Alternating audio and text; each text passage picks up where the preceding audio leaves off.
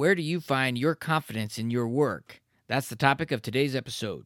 You're listening to Your Faith at Work with Dr. Ryan S. Howard, a podcast to inspire and equip you to partner with God in your daily work. Visit yourfaithatwork.org to learn more and download your free copy of 21 Days to a New Workplace You. Well, there are many things that we can find our confidence in. It could be perhaps our work experience, could be our skill set, could be just things we know, whatever relationships we have, whatever it is, there's one ultimate thing that is the best to have our confidence in.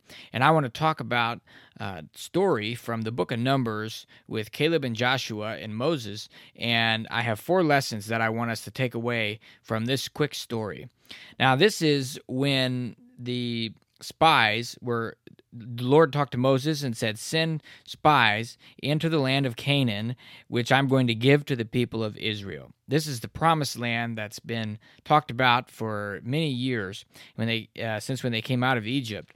And so Moses gets the 12 spies, one from each of the tribes, and they send him into this land.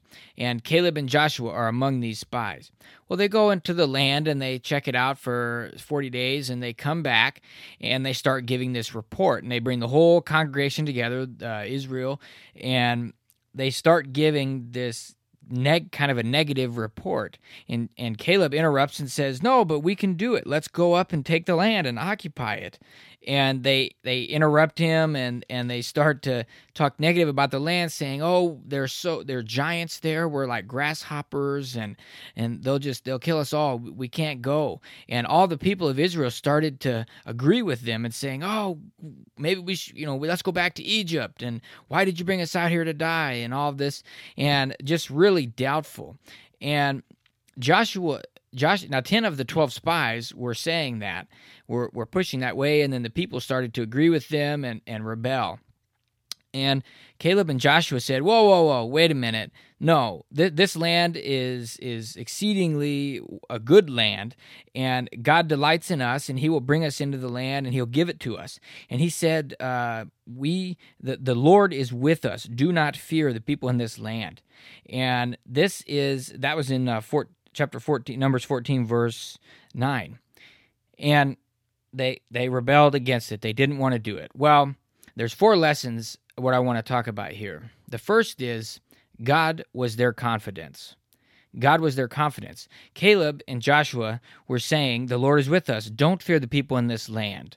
And the second is the circumstances didn't change their confidence at all. The circumstances did not look good.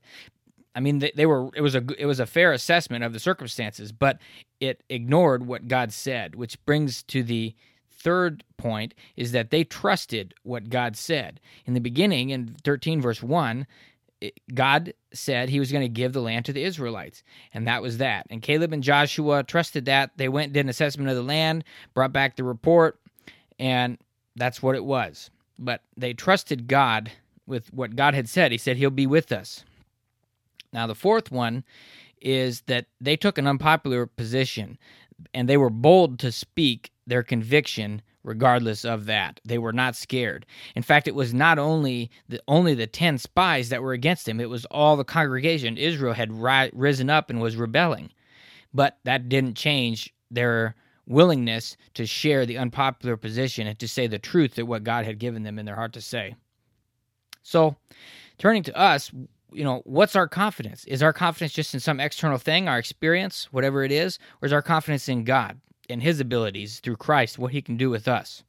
And the second is, are we going to look at our circumstances too much? Of course, we need to analyze them and know what's going on, but are we going to trust in those or trust in the Lord? And we need to, the third, keep our trust in the Lord and what he said, and not be afraid to take an unpopular position, bold, and walk out the conviction that God puts in our hearts. Thanks for listening to Your Faith at Work with Dr. Ryan S. Howard. If you enjoyed this podcast, we'd love for you to subscribe, share, and leave us a review. Be sure to visit yourfaithatwork.org to download your free copy of 21 Days to a New Workplace You.